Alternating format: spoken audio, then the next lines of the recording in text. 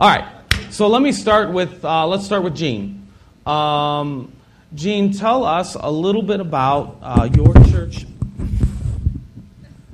church background, some benchmarks, things like that, briefly. Sure. So I'm fortunate in that I grew up within the church. I have a second family, so my parents were already well along with raising their family. Their youngest daughter was 11 when I came along, as kind of a later surprise. And so my oldest sister, 16 years my senior, was a godly woman, and always made sure that I had an opportunity to be in a church context. And so between her and her husband, they mentored me in my early Christian life. And when I graduated from high school, did an engineering degree at the University of Akron, and afterwards, I was back in the days when a college education was actually affordable. I actually finished with a little bit of money in the bank, and took that opportunity to attend Bible college for a brief period of time, where I met my wife, April. We came back home to my home congregation, where for a long time I had been mentored by the men that were the leaders in that congregation, specifically for the role of a leader in the congregation, and became an elder in my home church for a number of years. We found ourselves fellowshipping with Jackson Christian Church in Canton, which is now River Tree Christian Church, and it was during that time period that I came in contact with a number of folks who planned on doing the plant here in Brunswick, and so we sold a home in suburban Barberton and moved to Brunswick to be part of this plant. Okay. Tell us, and I know that you have pretty much grown up in what we would call our movement, or our group of churches, often called the Restoration Movement. Could you give us a very brief synopsis of what the Restoration Movement is? Very brief, kind of a tough plan for that. We're not denominational in the sense that there's no hierarchy, no structure beyond what takes place in the local congregation. And yet there's a fellowship between a large number of churches. The Christian Church of Christ movement is about 25 million people across the United States and spreading out beyond that. I don't know what it is beyond the domestic area, but each congregation is completely autonomous. But we share common beliefs with other folks out there. And so it's those shared beliefs that really tie us together. But still, nonetheless, all the resources that come into this congregation stay in this congregation, and the leadership is entirely driven from within this congregation. We believe in a very simple set of beliefs. The Bible is above all foremost the authority, the single best way to understand what God's will is in our life. Now, there's always the places out there where we interpret the Bible, and so we believe that somebody that has a desire to study the Scriptures can understand the Scriptures, and so we're sensitive to that as we listen to folks around us. We believe that when the Bible says something, we need to pay attention to it. If the Bible doesn't talk about a topic, then there's some freedom there, the ability for us to expand a little bit. But in all things, we believe that it's important that we love each other. We are not the only Christians, but we are Christians only. Okay. Marcus, let's switch to you. Tell us briefly some of your benchmarks in your walk with God. All right. Well, I grew up... Okay, that's good. Thanks. Gene,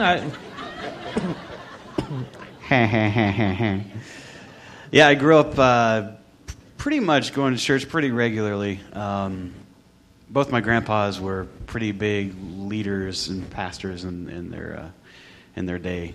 They were church leaders, and that influenced our family a pretty good bit.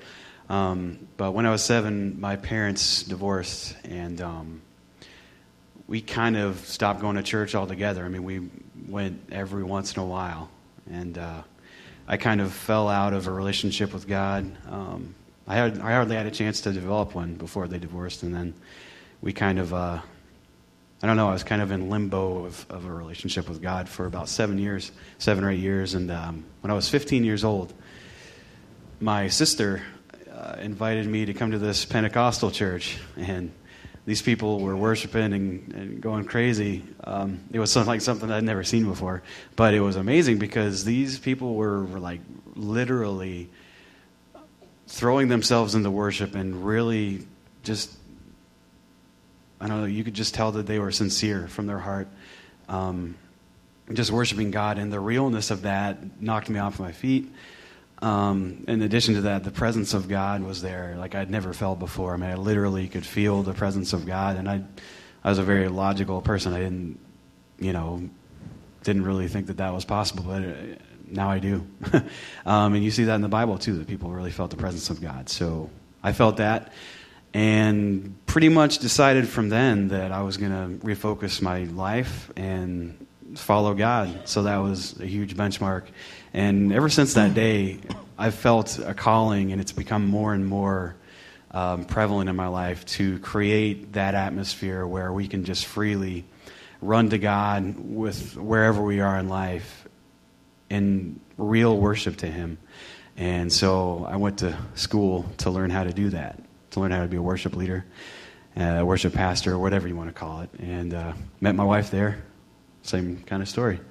And first week there, so we met at the same place, at the creek with the rock, or at the little pond there at to the rock. pray. Yeah, yeah. We were just there to hang out. So we met there. It's a cute little story. We met there and prayed. We started to pray. Go there. We did pray. That was like one of the biggest things that we did there. It was very spiritual, Alex. I don't know about you and your Bible college times, but it was a really special place. We prayed there regularly. I first said I love her there at the rock there where we prayed. I first proposed to her where we prayed, and then we got married. What? I first proposed to her. Yes. I proposed need to stop. to her. I'm sorry, Marcus. Thank you so much. That's okay.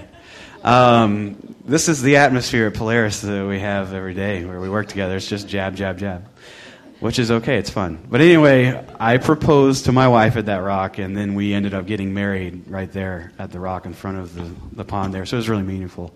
That was a big benchmark, and I'm going to make Matt cry, but she's been pretty much a rock of, I don't know, just somebody that I can lean on and really kind of bounce stuff off of, and really helped me through this whole ministry season up into my 28th year of life. So, okay.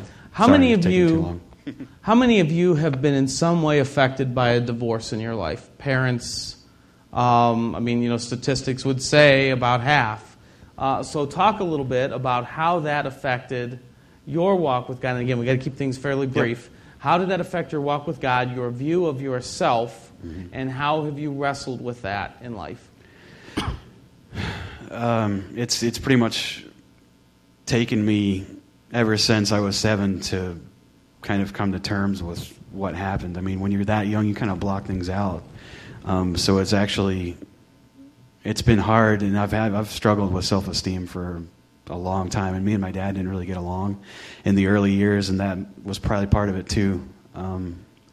So it really hurt, and it still hurts, that broken family that is supposed to be there, and you're growing up and you're supposed to have those two people in your lives together, working together to raise you and love you. And they both loved me, but that did create some tension and some hardship and some strife, and I'm still kind of reeling over that. So divorce is bad, and that I'm definitely rekindling some great friendship and relationship with my dad and with my mom. So God is definitely healing that. So divorce isn't the end all. God can heal that too. So okay, yeah. And that's one of the things that I hope you see as we talk through these next few weeks is that there's a fair amount of pain in the lives of people who lead in the church and follow Jesus and things like that. There's often this tendency to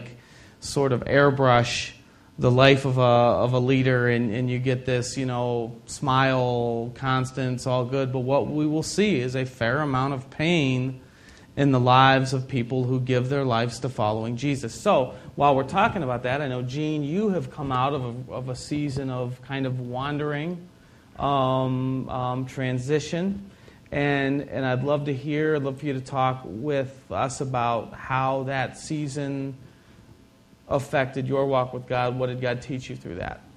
So I've got an engineering degree and was a career man for the General Electric Company for almost 25 years, and had a new role as an inventory manager at a plant here in Cleveland, and missed my numbers during the summer and was summarily let go in just a few months after that.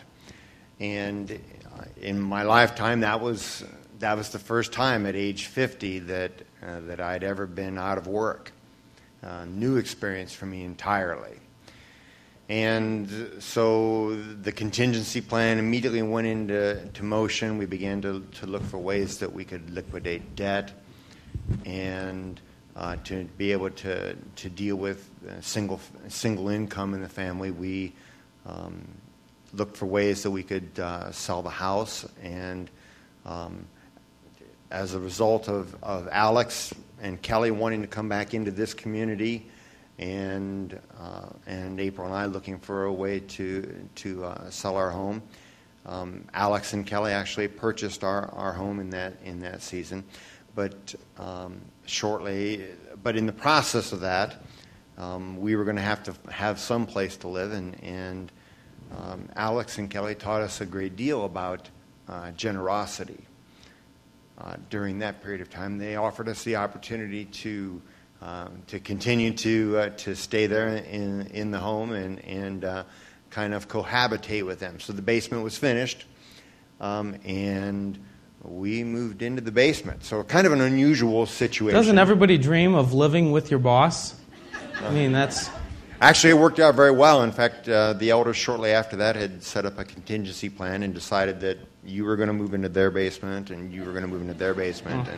And we didn't think it would work, though, so we didn't execute on it. For us, for April and I, it was a tremendous blessing to have folks take care of you in that way. So an illustration of how you say, hey, we need to be generous. Folks really show it, though. So I was off work 10 months. And it was during that process that April and I knew we couldn't stay in the basement forever. And we chose to build a house before God had provided that final resolution. I still wasn't working, and I'd had opportunities to leave the area. None of them panned out.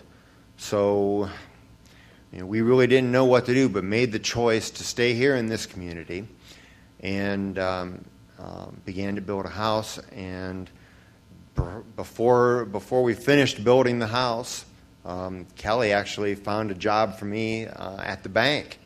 And you don't think that an engineer's got a place to work in a bank. Well, part of what I do is solve process problems, and the banks have those same kind of issues just like every other business does, and I love that job. And it's been a wonderful blessing for me. And the first paycheck from that, if I remember right, yeah, came on the day that your first mortgage payment from your house was due. Yeah, so, that's how it works. So, God did anything not my timing. I would yeah. never ever have stretched it out that long like that. But God provides, and just in God's time. So maybe some quick advice. I know that there are some of you guys who are waiting for your next place of employment in that kind of season. Quick word of advice would be? Take an opportunity to look at stuff. Because I think you probably got too much stuff. We had way too much stuff. And so we began to sell stuff and sold all the stuff we could think of to sell. Maybe we hung on to a little bit of the stuff. Actually, it was while we were living downstairs, I had one wall covered with boxes, and I thought to myself, I sold all the good stuff, and I got boxes of stuff left. So it's very liberating to take an opportunity just to say, hey, I don't need all this. I really don't. And God provides. God provides. Okay, Marcus, I know that one of the big deals that you have, Isaiah 58 talks about generosity, talks about loving God and people, talks about sharing your possession, talks about liberating those who are oppressed. Also, shimmied in there toward the end of that passage is this idea of observing Sabbath. And I know that has been something that God has really done in your life, is sort of convict you that you need to be finding that application for Sabbath in your own life. Talk about some of the specifics of how you have tried to adapt to that. Yeah, trying is a good word because it's hard. I mean, we're all busy, and some of us are busier than others. But at that same point, I try what I've learned through different books that I've read and just spending time with God in prayer is that it's a daily thing. Like, we need to take many Sabbaths throughout the day to be just connected with Him. Like the Bible says, pray without ceasing. And I take that to mean that we need to be communing with God throughout the day, have that constant connection with Him. And the best way that I've found to do that is to take 3 times throughout the day. Just as an example, what I try to do is when I wake up, I take 15 minutes, I read a little bit, I pray, I have some silence, and I count that as a little mini Sabbath. And then during lunch, I do the same thing, and then in the evening, I do the same thing with a little bit of journaling. And it really helps me be connected with God and slow down and realize that He values me. And that's just such an encouragement for the day. So that's one thing. And this is my growth edge. The next thing is the Sabbath originally meant you take a whole day and just dedicate it to God, delight in God. And it's hard to turn off the computer and to turn off the Xbox and just delight in God, go out and enjoy nature and spend time, with God. And it's because we're so fast-paced, at least for me. I mean, I grew up just, you always had something to do, even if it was recreation, you had to fill it up with, football or, I don't know, video games or whatever. We just like to do stuff. And I think if I can convince myself that God can control His world without me for a day and run His world without me for a day, and I can just connect with His heart and slow down and just walk with Him for a whole day, I think I will be enriched so much. And it's hard to do that, but I'm on that growth edge and trying to get there. So that's what I've learned. And that's, I think, one of the things for all of us to learn is, Marcus is a guy who's decided, I want to dedicate my life to helping people commune with God. So obviously you have a passion for that, and yet you're saying it can be hard for you. And I think one of the mistakes that we make is we write things off by saying, I just didn't get a lot out of that, or it was just hard, or it's not my thing, it's not my pathway, whatever. But these things are called disciplines for a reason, and it's because it takes work. It's really, really hard. I know for me, I like to be moving locations. My mind is always going, and rarely am I going to sit in one place for long. And you guys see me location hop. 1 hour I'm in my office, the next hour I'm over in the children's center, the next hour I'm at Chipotle, the next hour I'm at Starbucks. I location hop because I just don't like to sit still. But even for the guys that make it their life career to produce connection with God, it can be hard to just sit there and do that. Okay, Gene, talk about... I know that you have helped other people grow, mentoring, teaching, things like that. Talk about how that has shaped you, because I believe that sometimes people get stuck when they're at the point in their walk with God when they're ready to invest in others, and maybe the only thing they know is intake. But then you kind of have to transition to a give-out role. Yeah, and so this is one of the marvelous paradoxes about the way that God has designed us, is that, and we've learned this at Christmas time. That's the simplest example. We know that when we're kids, we look forward to Christmas coming, and we're all excited about all the presents that we're going to get. And then you get to be an adult, and you've got children of your own, and you begin to see how that changes and how the real joy comes from giving.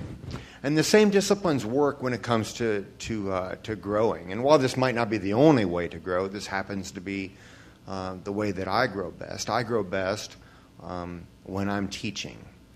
And in that same way, so it becomes an outlet for me to grow, and it becomes an outlet for the folks that I am teaching to grow.